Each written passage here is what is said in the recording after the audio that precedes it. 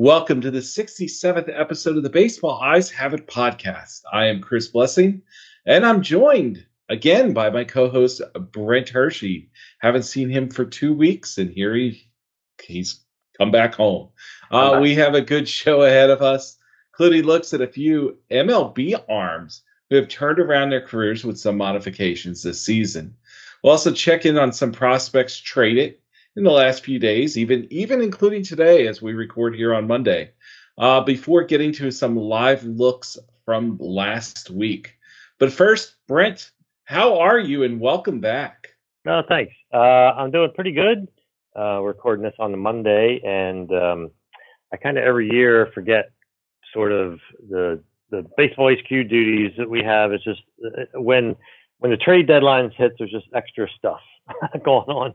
A lot, and of course we're in the middle of that now, and for all we know, there'll be something breaks while we're chatting here, but it's been busy as far as the major leaguers anyway, switching teams, but it's all good, and I'm looking forward to the show this week for sure. How are you doing in your neck of the woods? Doing well. This was a busy day at my day job, probably the busiest day that we'll have all year. So I'm glad that that's over with, and now we're moving on. We actually just had a deal come through. The Athletics have traded away Sam Moll to the Reds for Joe Boyle, the pitching prospect. Quick scouting report on Boyle, since I've seen Boyle a bunch over the last couple of years. High velocity fastball, very low strike rate, but a lot of swings and misses.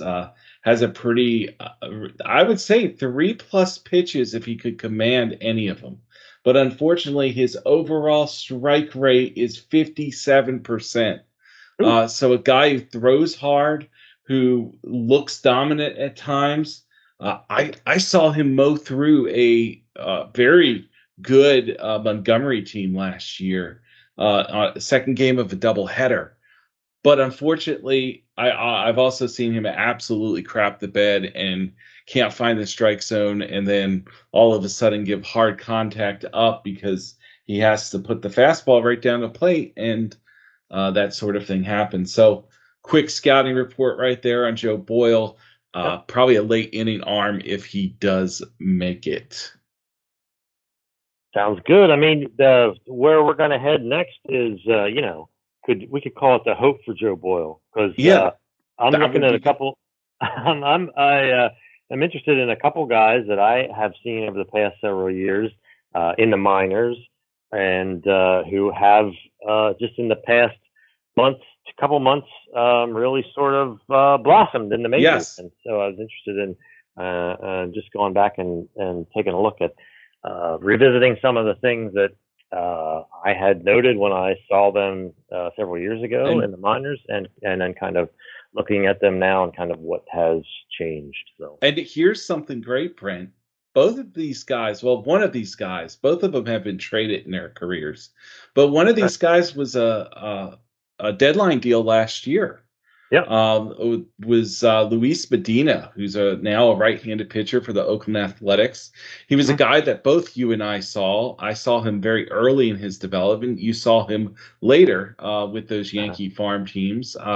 This year, 5.35 ERA overall, but a 1.467 WHIP too, which doesn't look that pretty. However, he's pitched better of late. Is that correct? That is correct. I mean, there was a time, I think if I remember correctly, you kind of put a rule in place that we weren't allowed to talk about Medina. And I thought that was funny today that you brought it up, and I thought you were joking at first, but then I actually went and looked at recent lines of his appearances, and it looks like Medina has actually turned the corner. What do you have on that? Yeah, there's some interesting stuff, and mainly it's in July, 4 appearances, a 2.86 ERA, a 1.05 WHIP, and most impressive, 27 strikeouts to 5 walks in Wow. those 22 innings. And certainly when I saw him last in Double A a couple years ago, that was the big thing. Is just he didn't have control or command of where his pitches were going. I noted at that point that he really looked the part of an MLB starter. I mean, he's athletic, lean, loose athlete. Ball comes out easy. Fastball when I saw him was comfortably 95, 96. And he had a inconsistent curveball, but when it was on, it was one of those things that got a lot of swings and misses to it. But again, just walked tons of batters. There was a little bit of a change up there, but nothing that it was distant kind of third pitch. And I remember talking about that, and then my sort of conclusion is like, well, I mean, it looks like a probably a bullpen arm. If you could find the breaking ball to get that more consistent, have 2 dominant pitches. That's probably where he'll end up.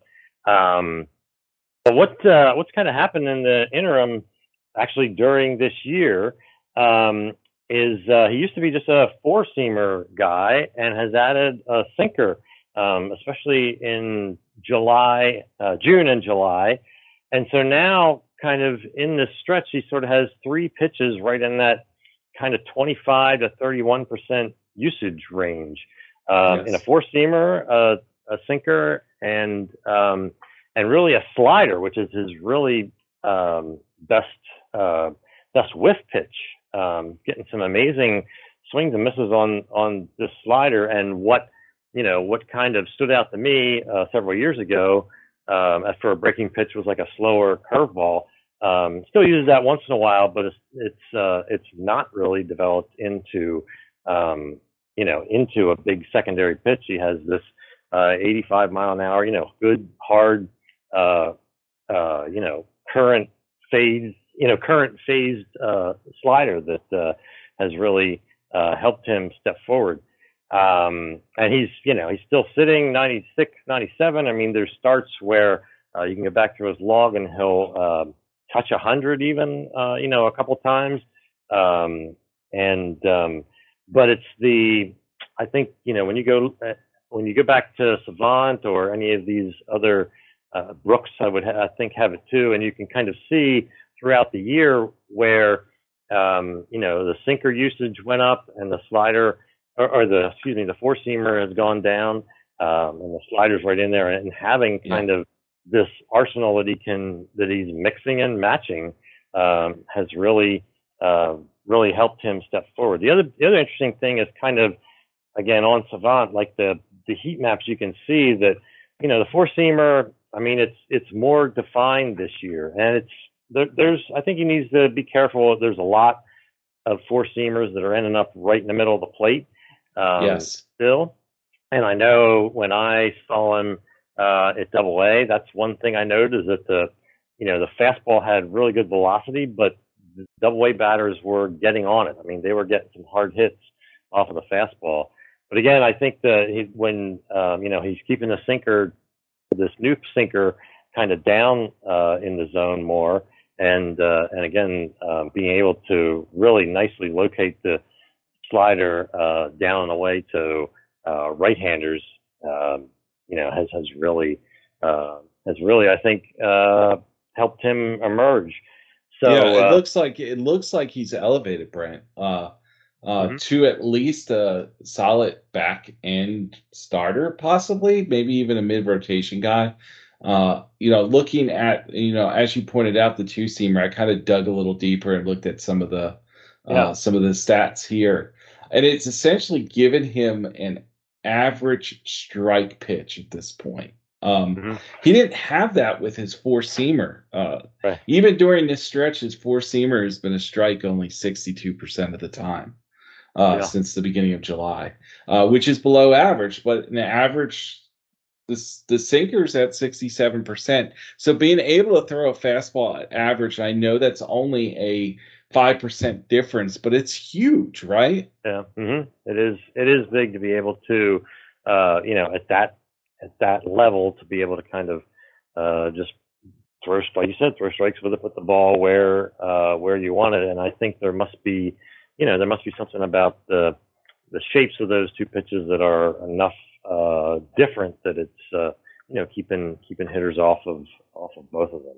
Yeah, So and also looking at that slider, 60%, near 60% swing and miss rate in this yeah, little time period too. I mean, yeah, and wow, dude. Yeah, when you watch, if you happen to go back and watch a couple starts, I mean, you'll notice that right away. That's been consistent throughout these 4 or 5 outings here in July.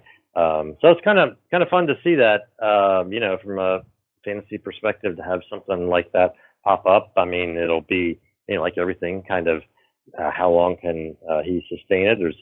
Do hitters adjust and he needs to readjust? But I've always liked the body, the athleticism there, and of course the velocity. So it's exciting once that comes together and being able to kind of locate things better than what he's done, and he's gotten good results on here. And the teams that he's faced in July too. He's faced some solid, Boston, solid clubs. Yeah, Boston twice, Houston once, and then just over the weekend faced Colorado, but it was in Coors and kind of did not lose his shirt there, which is always a good thing. Yes, and being able to throw that sinker there is always a plus. Always a plus. Okay. Moving on to the next guy, a left-handed pitcher for the Phillies, Cristopher Sanchez.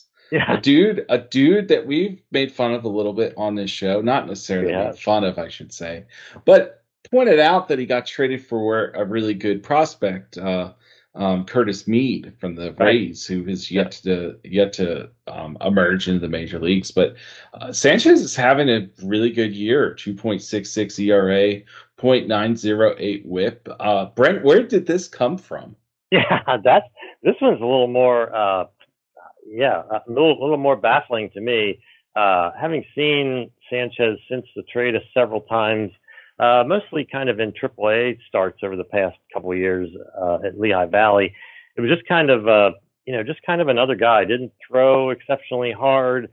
Didn't have pinpoint command. Another sort of lean, athletic body that was semi-interesting, but again, thrown from the left side, barely cracking 90. Gets pitch to contact guy, gets some ground balls, but just nothing that stood out. And over the past 3 years, he's really been an up and down guy. He's come in and pitched for relief for the Phillies for a little bit. He'll go back down. And it seemed like he was still on the trajectory from my perspective of kind of, being that swing guy, ending up as a middle reliever at some point, never having much of a career, and certainly not someone that you would think about being able to trust as a back-end starter in the rotation.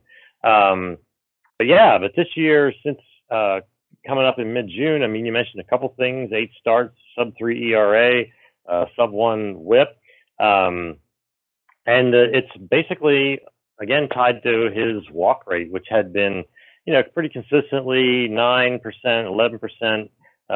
In the minors and in his other major league experience, the times he was up to the Phillies, but he's like trimmed that down to what's a pretty amazing 4% in these 8 starts. And I mean, that's not really of course sustainable over the long haul, but the thing is he's keeping his sinker down in the zone.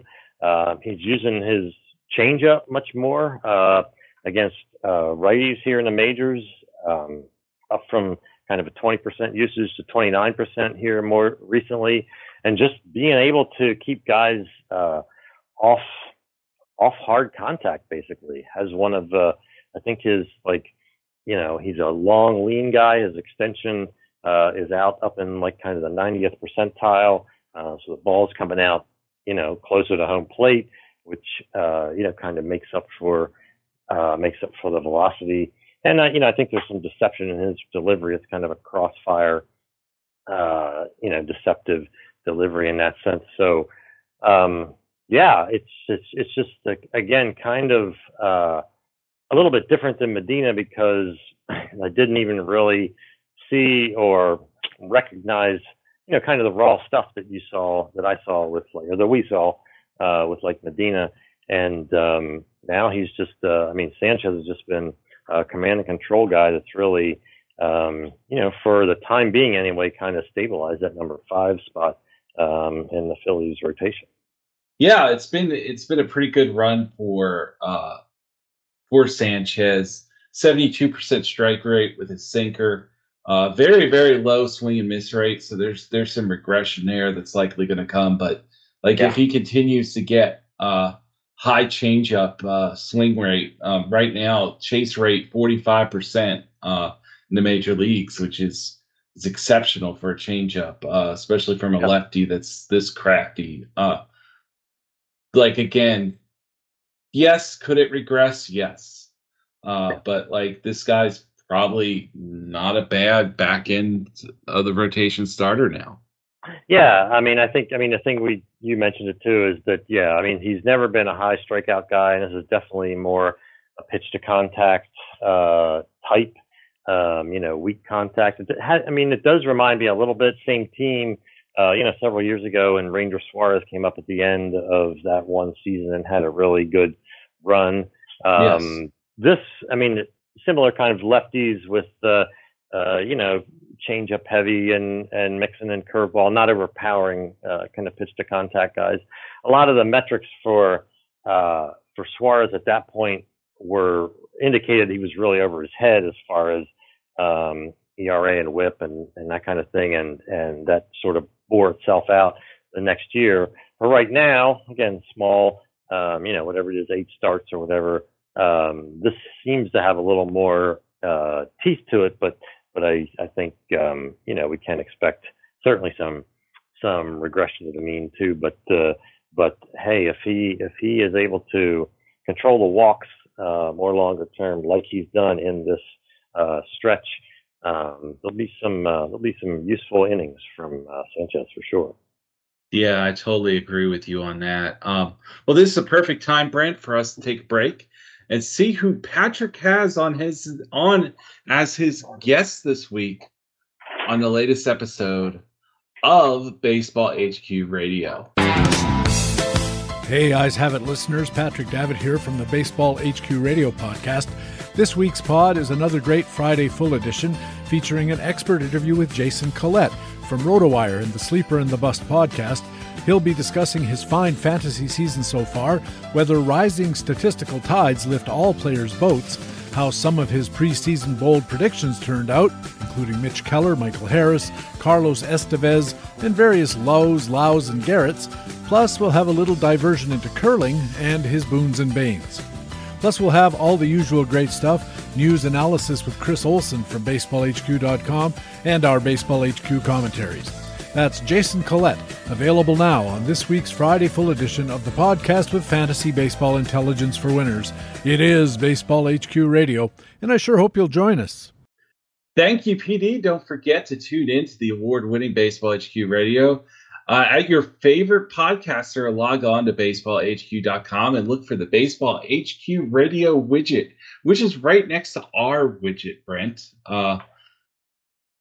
Always a good time with Patrick. I always has great guests. Yes, he does a great long-standing podcast, and it's good to have both for our subscribers. We just had a trade. What do you got? We got the Cubs and Royals swap 2 guys that aren't prospect. Jose Queiroz, the reliever, for outfielder Nelson Velasquez. So not much to talk about. Another puzzling move by the Royals, who made maybe the most puzzling move of the whole deadline so far, trading away. That Massey kid, right? That's who they traded away. No, Nicky Lopez. Right? Nicky Lopez to create room for Massey, and Nicky Lopez was clearly better than the guys that they acquired. So the guy they acquired, which was Taylor Hearn, who had been available for cash earlier in the Yep. week. Yep. Oh All my right, so I've God. got a question for you. Are the Royals the new Rockies? Is that what's going on now? Dude, I don't know. This might be the worst. That might be one of the worst deals I've ever seen. Even like bad for the Rockies type deal. So they might But actually be the worst. but but Nelson Velasquez was an AFL MVP though. He was, and he hit so many home runs, and he had a pretty good run last year with the Cubs, like not pretty good, but a Yeah. long run. Only hit 241, and Mm-hmm. it was actually lower than that. I'm sorry. He hit 241 this year with the Cubs. Yeah. He's 205 last year, so I guess he's had a little bit of an improvement in his cup of coffee this year, but he has 9 total home runs in his career, 210 average with a 696 OPS. So, I mean, he's a platoon bat on the wrong side of the platoon if it actually works out. Yeah. Throw him into the Kyle Isbell, Olivares sort of pile, and Drew Waters, and see what comes out. I guess, right? Yep. All right. So I know you've been working hard on our top prospects traded article, which is just to recap just quickly. After every trade deadline this time of year, Chris puts together for us on the site a kind of a ranking of all the prospects that were traded in deals. Which is, just good as we all reorient that way. And I think it's really helpful. I know the subscribers that play in mono leagues, AL only or NL only, enjoy to know about the players that have traded leagues. And so we have separate lists for that, players that weren't available in the NL that have come from AL teams, that kind of thing. So we're going to do a quick preview of sorts for here since we're partway through, and we're just going to run down 3 prospects who will be in the article, and Chris is kind of, and we're going to get some updated reports on them. The first is probably the prospect that was involved in the biggest trade so far, again up through Monday night here, and that is that is the deal that sent Max Scherzer from the Mets to the Rangers, along with a boatload of cash. And coming back to the Mets is Luisangel Acuna, Ronnie's little brother. And I know he was certainly, had some good seasons and had kind of risen up the Rangers rankings. What's your impressions, or what can you tell us about Acuna? Well, first off, just kind of letting the readers know this is a harder list than I had last year. Last year we were going to have bigger prospects moved. Acuna is our second highest on our list. We'll talk about the first highest on our midseason top 50 prospect list. We have Acuna ranked 25. So I got to see Acuna last year, and liked what I saw. I didn't think he was going to be the 25th best prospect. Granted, it's a down time right now, to be honest. I think in the midseason he'll be around top 50, not necessarily top 25. And we also have some writers here at Baseball HQ who like him a little more than I do. Just watching, statistic wise, it's been an improved player, but I still kind of see some of the things that I saw back in 2022 when he was playing for Hickory, which was the high A Rangers affiliate. It still is, but he's no longer with the Rangers, so I guess whatever. But anyway, Acuna swing looks very reminiscent of his brother Ronald. Same swing mechanics, same setup, same swing really. Just not as spectacular. We're talking. Ronald has plus bat speed. Acuna has plus bat speed. Acuna also doesn't really have a good approach. While he's shown some improvement this year in Double A with laying off pitches, he's still a high swing guy. So he's a guy that will swing a lot of pitches, make hard contact. The home runs haven't necessarily come yet. It's a flatter plane than his brother.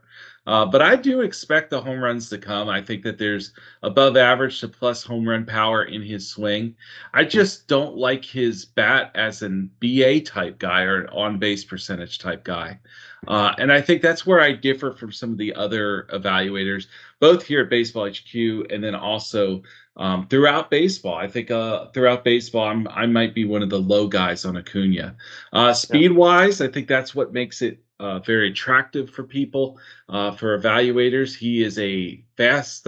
He looks fast when you look at statistics, but I never got a plus run speed on him. I thought that on the bases, he was very instinctive, and which could play up. You just never know. But I always saw above average speed. I've heard that in the outfield, he has dabbled in the outfield. He's listed as a shortstop. He has shown plus run tool as he's got going, essentially. Defensively, his arm's kind of taxed for shortstop. While I've seen other shortstops like Dansby Swanson make it at the position, a lot of it is for Swanson is anticipation and being at the right place at the right time with a good first move. That's where Acuna, I haven't quite seen that sort of thing. So I worry that his arm will not be enough for shortstop. So that kind of leaves second base, left field, center field. He's a good enough athlete to play center field, but for me, he probably fits in at second base best.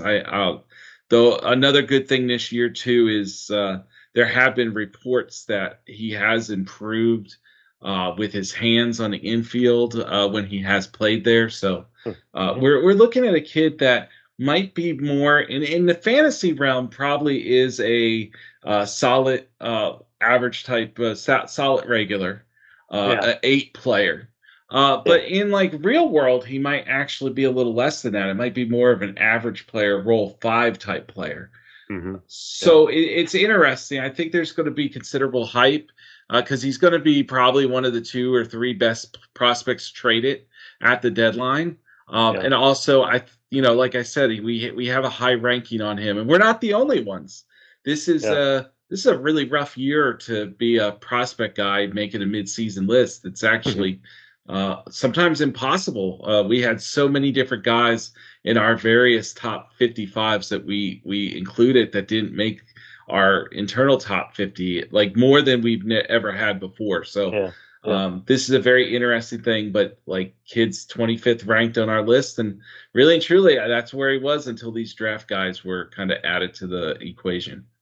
Yeah, a couple things. I mean, I think part of the hype probably is that, and there's going to be that 42 under the stolen base column this year at their AA Frisco, 42 for 47 in stolen bases.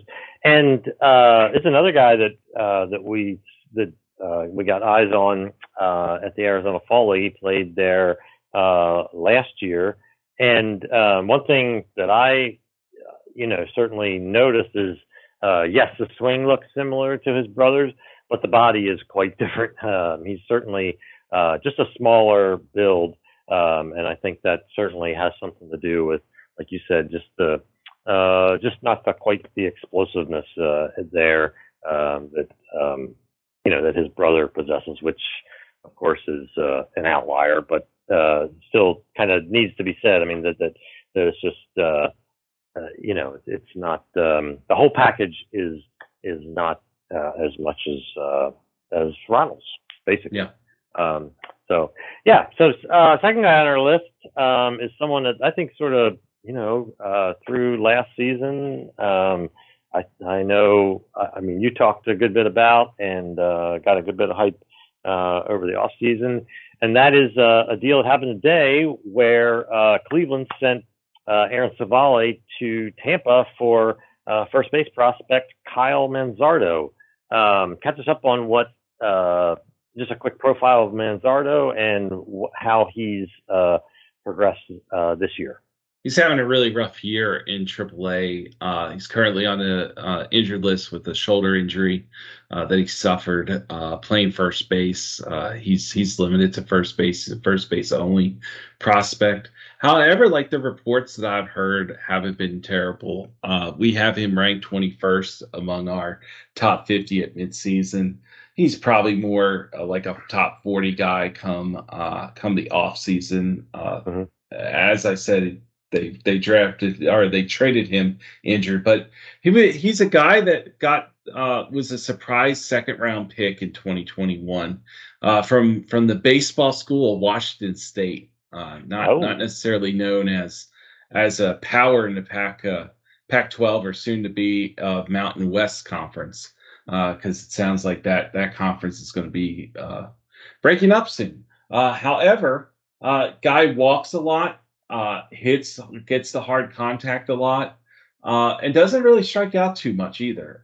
This is a guy that last season was almost a dude that 59 walks to 65 strikeouts. So he's a dude that doesn't swing and miss a lot. I think this year he was trying maybe a little too hard to get to some power early and was flying open at times.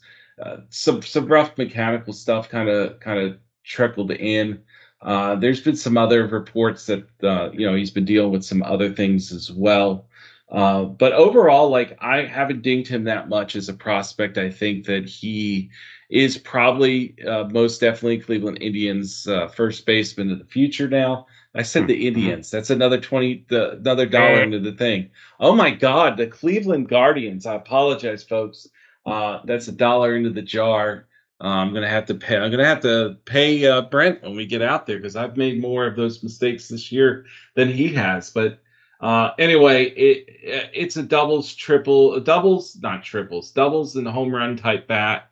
We're talking about 25 home run power with potential for 40 plus doubles. Year in, year out. Guy that walks, gets on base. I mean, you gotta love him if you're an on base percentage league. He's really kind of a top prospect there. But again, kind of stuck at first base, and it's probably more like just like Acuna, a solid regular in fantasy. It's what it is. He's first base. That's a hard plateau to get above that. So does he? Just quickly. Does he? It sounds like to me he sort of fits that what seems to be sort of the Cleveland model of, like, guys that get on base that that lack like big time power. Is that fair? And where does he fit with Josh Bell being there for another year and Naylor being there? Is this just curious? He's a better hitter. He's a better hitter than what they normally have.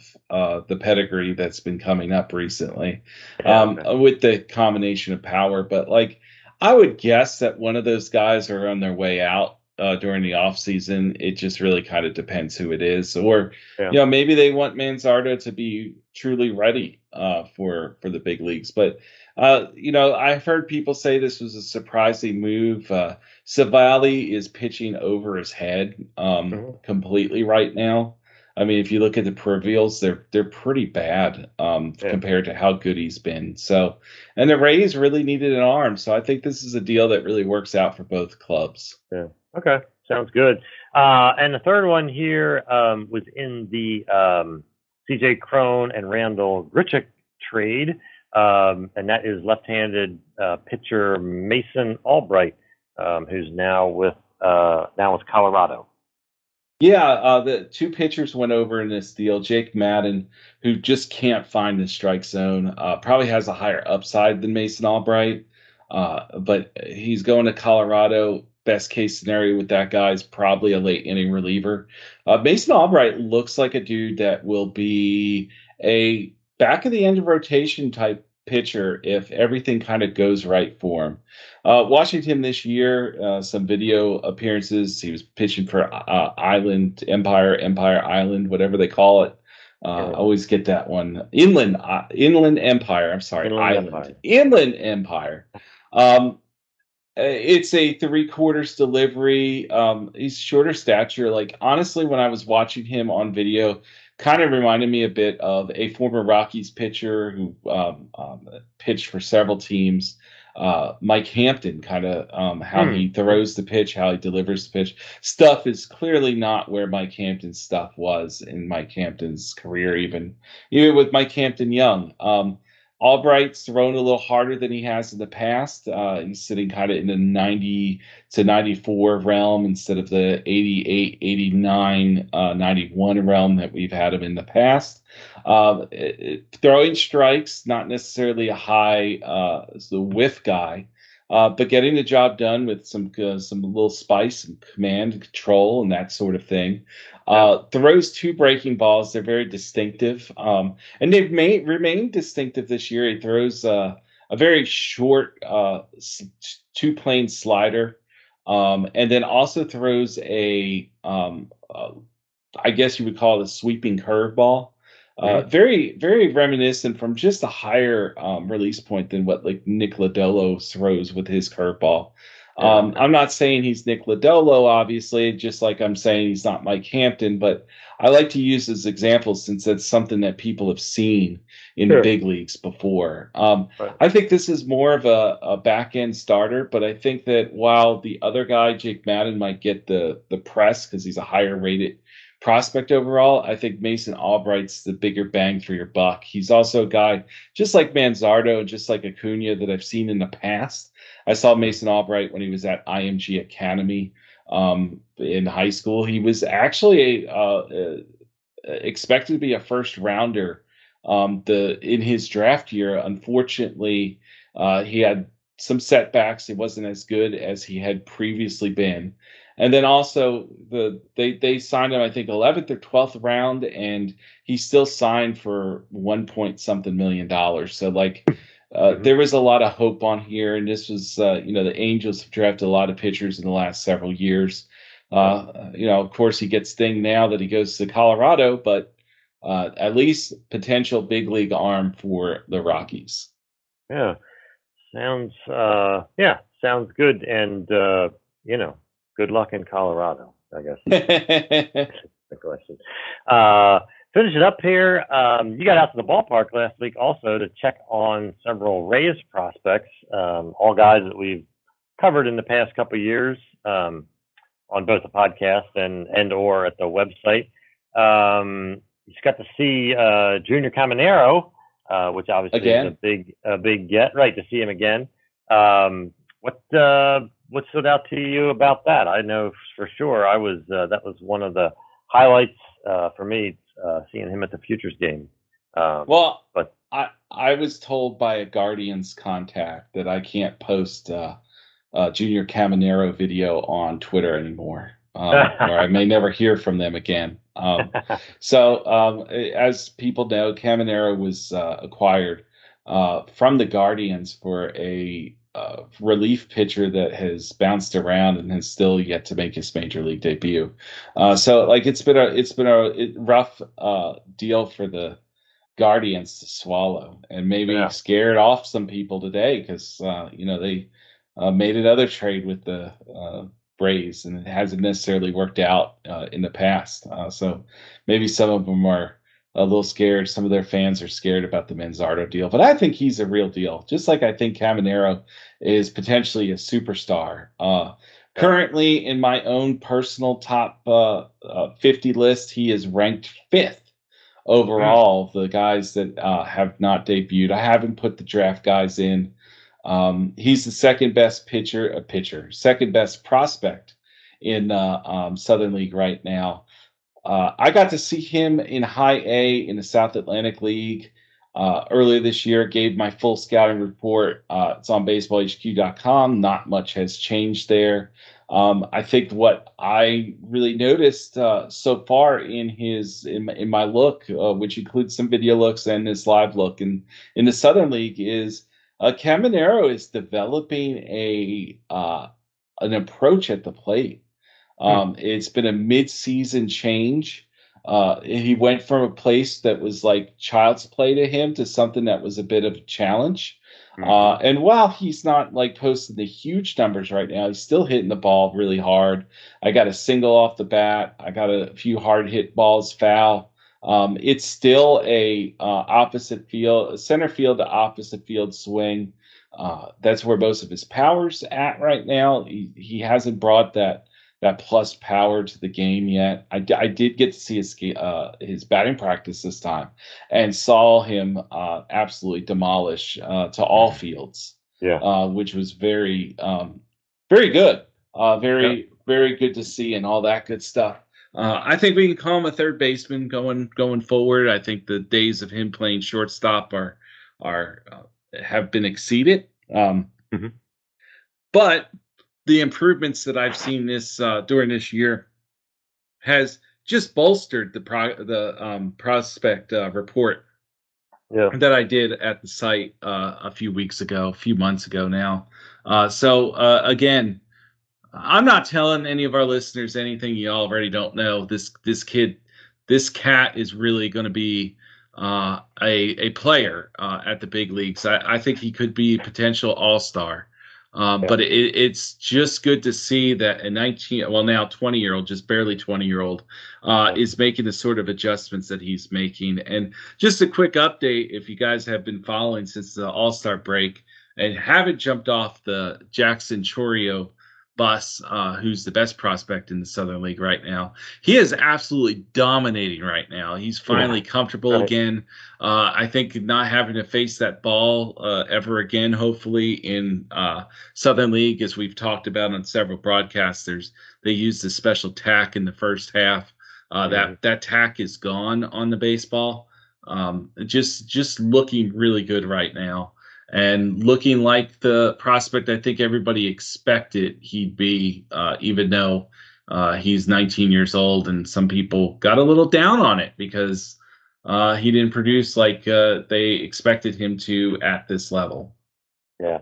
No, good stuff on Caminero for sure. You also got to see right-handed pitcher Cole Wilcox. And like the other ones here. Guys that you've seen before. What did you witness with Wilcox at this point? A little confession: I didn't actually go and see him. It was so hot and humid last week that my wife told me that I probably needed to stay at home. I looked very pale, and I needed the night off. So instead, I watched the video of him, and actually had a friend of mine who was watching him as well. And I've scouted Cole Wilcox so many times. So what I was I think it's been 13 in person times, and several video looks. What I was looking for, this is a guy that's recovered from Tommy John surgery. I'm looking for his pre-surgery form, whether that was back or not. The delivery is very much the same. Still don't like the leg lift. It's stiff. It's very can't really explain it, but it's just a very stiff look. He repeats really well, throws strikes. The fastball is the velocity is not back. I saw him throw harder both at UGA and in high school. He's sitting in the low 90s right now. The touch is 95, and like pre-surgery, he was maybe averaging about 93, 94. So it's more closer to the mid 90s than what it is so far this year. The slider still looks really good. That's really the only swing and miss pitch I see. And I don't really see the pitch mix as a starter. And that was something I had more of an issue with, not when he was in high school, but more of an issue when he was in college. I just didn't see the bona fide starter that a lot of others saw, including the San Diego Padres, who gave him a lot of money and drafted him. I don't know what the Rays think of him. Rays like to collect a lot of guys that have different shapes, a lot of different arm slots, a lot of different pitch shapes as well, and sequencing type deals. I think Wilcox kind of fits more as that multi-inning guy that the Rays have. Just does a lot of things that you could do one time through the batting order, but maybe not multiple times through the batting order. Yeah, makes sense. Sounds like a good spot for him, at least at this point. And then finally, Logan Workman, who's also a right-handed pitcher, again in the Rays organization. What did you come up with there? So what was unique with Wilcox and Workman? Both of those guys are local guys to my area. So I've seen Workman a lot too. So they were essentially playing home games. Two future major league arms were playing their home games at Chattanooga. So I heard Friday night when Wilcox pitched, it was a 50-50 crowd. When I saw Workman pitch, it was maybe a 60 to 40% crowd, 60% for the visiting Montgomery Biscuits and 40% for the home team, the Chattanooga Lookouts. Workman's a guy that I cut my teeth on while doing some of the amateur stuff for one of the organizations that I've helped out. I saw Workman a bunch at Division II Lee University, which is located in Cleveland, Tennessee. He's a kid from Saudi Daisy High School. By the way, Cole Wilcox from Heritage High School, that's in Ringgold, Georgia, which is about 10, 15 minutes from the stadium. Saudi Daisy is even closer to the stadium. So like Workman's a very local guy. Found out from one of the teachers at Saudi Daisy that he's a substitute teacher as well during the off season. So like I'm getting all the knowledge on these guys when they're at home and playing against them. The thing about Logan Workman, like I said, I cut my teeth. I actually turned Logan Workman in to the organization that I was helping out. They had not had a report on him, hadn't even had his name at that point. So it's kind of a guy that I saw as a major leaguer back then, who's now on the cusp in Double-A of being there. Suffered an obliques injury in the first pitch that he threw this year. And was on the injured list for a long time, came back, did the rehab, is throwing harder than he has in the past. I saw him last year. We talked about him on the podcast. I had him sitting about 94, 95 in this start. I thought I was wrong. I asked other guns previous to this. He is more like 91, 92 type guy. So a significant velocity increase with him. I think the changeup's backed up a little because of that. It's just not as clean out of his hands. Maybe a little bit of slowed arm. Just not as good as I saw last year. But the slider was pretty solid. It seems to have come into its own as well. So Workman kind of fits in the same little box that I have Wilcox in too. Specifically with the Rays, different arm, kind of a different delivery with this guy. He kind of has that leg kick a la Bronson Arroyo. Does not throw from the same crazy arm angles as Arroyo, but that same leg lift out of the stretch that we don't necessarily see from anybody else. So, again, another guy that the Rays, and they just continue developing pitching. Both of these guys are probably fill into that role or fill into the back of the rotation. So some really good guys that are on that level. They also have Mason Montgomery, who struggled, the lefty that we covered last year. Yeah. They always have a slew of these guys. So Logan Workman, probably both Wilcox and Workman are 7 players for me at this point, but definitely major leaguers. Yeah, very cool.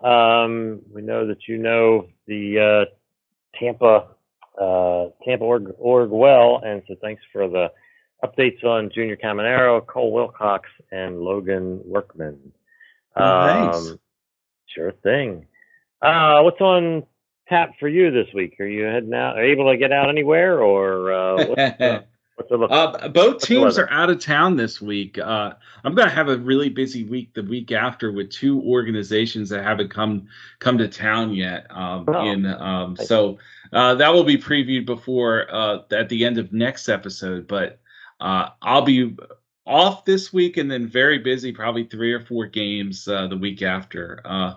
Brent, I know you've got a lot going on at the site. Any chance of getting out to a game? Not on my schedule at this point. We'll see once we get past the trade deadline. Hopefully we can make amends for that and get some going here in August. Yeah, I apologize, everybody. We've, at least for me here in Georgia, I haven't had much to go look at since Jackson Chorio and Jefferson Cuero were in town at the end of May. Like, I've gone to the ballpark at like 2 or 3 times since then. It's been very feast or famine, especially over in the high A level, where we had some guys returning, some teams returning, guys that I've already written up or talked about on the podcast. So hopefully it looks like this month of August and into September to clean up the season, that I'm gonna get a lot of new looks. So there's going to be a lot of good content coming up from me, and not just our guests. So thank you all for joining us on this week's Eyes Have It podcast. I will be hosting our next episode with a guest. My guest will be the founder of Dynasty Dugout and the co-host of the Toolshed podcast, Chris Clegg, who's in nearby Greenville, South Carolina. We'll be discussing some of Chris's live looks this season. He gets to see some high A and some low A guys where he's located fairly easily. So it's going to be a very, very good episode with a lot of information. Nice. Yeah, and Clegg's really hitting the ballpark hard this year. I complimented him on our, I guess it was a Futures game simulcast that he and I guested on for Matt Thompson over at Prospects Live, and Reese White, who was on our show earlier this year. I'm going to have to get Matt Thompson on here too. But anyway, just has really, really improved his game this year, and he's always been a really good dynasty source. But his at park scouting has, I'm just looking forward to the episode. Like, he can talk it, and that's always great to have somebody on here that talks and loves talking scouting. So Brent, Brent and I would, and he's going to be at first pitch. I saw he's that's awesome. Be there. Yep. That's awesome. Brent and I would love to hear from you guys. You can ask us questions at the Eyes Have It at baseballhq.com, or reach out to us on Twitter. I'm at C_Blessing and Brent's at BrentHQ. If you're first time listening to the Eyes Have It podcast, click subscribe to get our future episodes. Also, it would be very helpful if you ranked us. Get more eyes on our podcast channel. So please spread the word too. May everyone out there have a great week. Brent, I hope you survived the trade deadline. Thanks, Chris. You as well, and we will talk to you soon.